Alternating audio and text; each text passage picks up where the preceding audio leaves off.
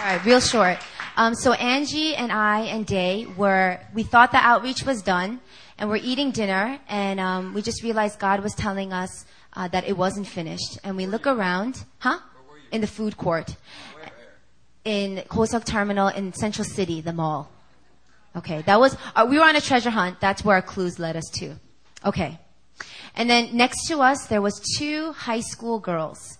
And, Angie and I just knew we were supposed to talk to them, but long story short, we were afraid of them. It felt like we were in high school again, and we're like, those are the cool girls, and it was really hard. But we went up to them. But before we went up to them, we decided to pray and try to use some of the activations that Rob had taught us. And so we're praying for mental images. We're praying for the one word. I got the word beautiful, and I saw an image of one of the girls jumping a hurdle. And Angie saw the image of that same girl.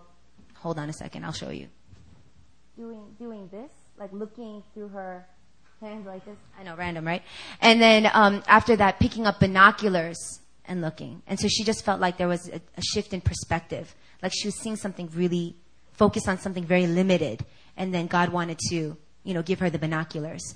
And so with that, we just approached her, and she ended up being very sweet, even though she looked very scary. She was sweet. And we said, hey, we feel like God, wanted to talk to us about you. And I told her that God thinks she's beautiful, and she freaked out. She's like, okay. And I'm like, no, he does. And then I told her about the vision, about the hurdle. Hey, are you trying to overcome anything lately? And her friend nudged her and was like, yes, she just failed her test to get into college. And so she was really depressed and down. And we just encouraged her, hey, don't give up. And Angie showed her vision and was like, hey, you got to open up your perspective because God does have a good future for you. Like, it's going to be okay. And you could tell that she was getting really touched. And she was like, how do you guys know this? How do you guys know this? And we just turned to our friend, and we both realized that, hey, God loves you too. And right away, I just got a word that, hey, someone has a problem with their father. Relationship with their father. And so I asked the original girl, how's your relationship with your dad? And she goes, it's fine. I'm like, okay. How's your relationship with your dad? And she goes, it's not that good. They have a very distant relationship. And so I was like, you know what? God, our Father, isn't like that with us. He loves to talk to you. He loves to hear what you have to say. And we just began to minister in that way. And she was like, how do you know this? How do you know this? And then I got another word, someone is brokenhearted, or boyfriend drama, or something with boys. So I was like, are you in a relationship? And she's like, no. I'm like, did you have a boyfriend? She's like, no. And I'm like, oh, snap.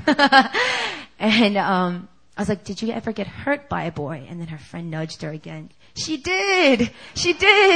And she said that she was like in love with this guy for like 2 years or something like that. And he never liked her back. And because of that, she just, felt completely rejected. And so we asked, hey, can we pray for you? Because we prayed for the first girl. We said, can we pray for you too?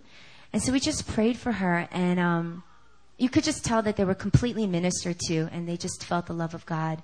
And so we thought it was really cool that God was giving us these still small whispers, and, it ministered to them. And so we just left, but we knew that we planted really big seeds in their hearts. So praise God.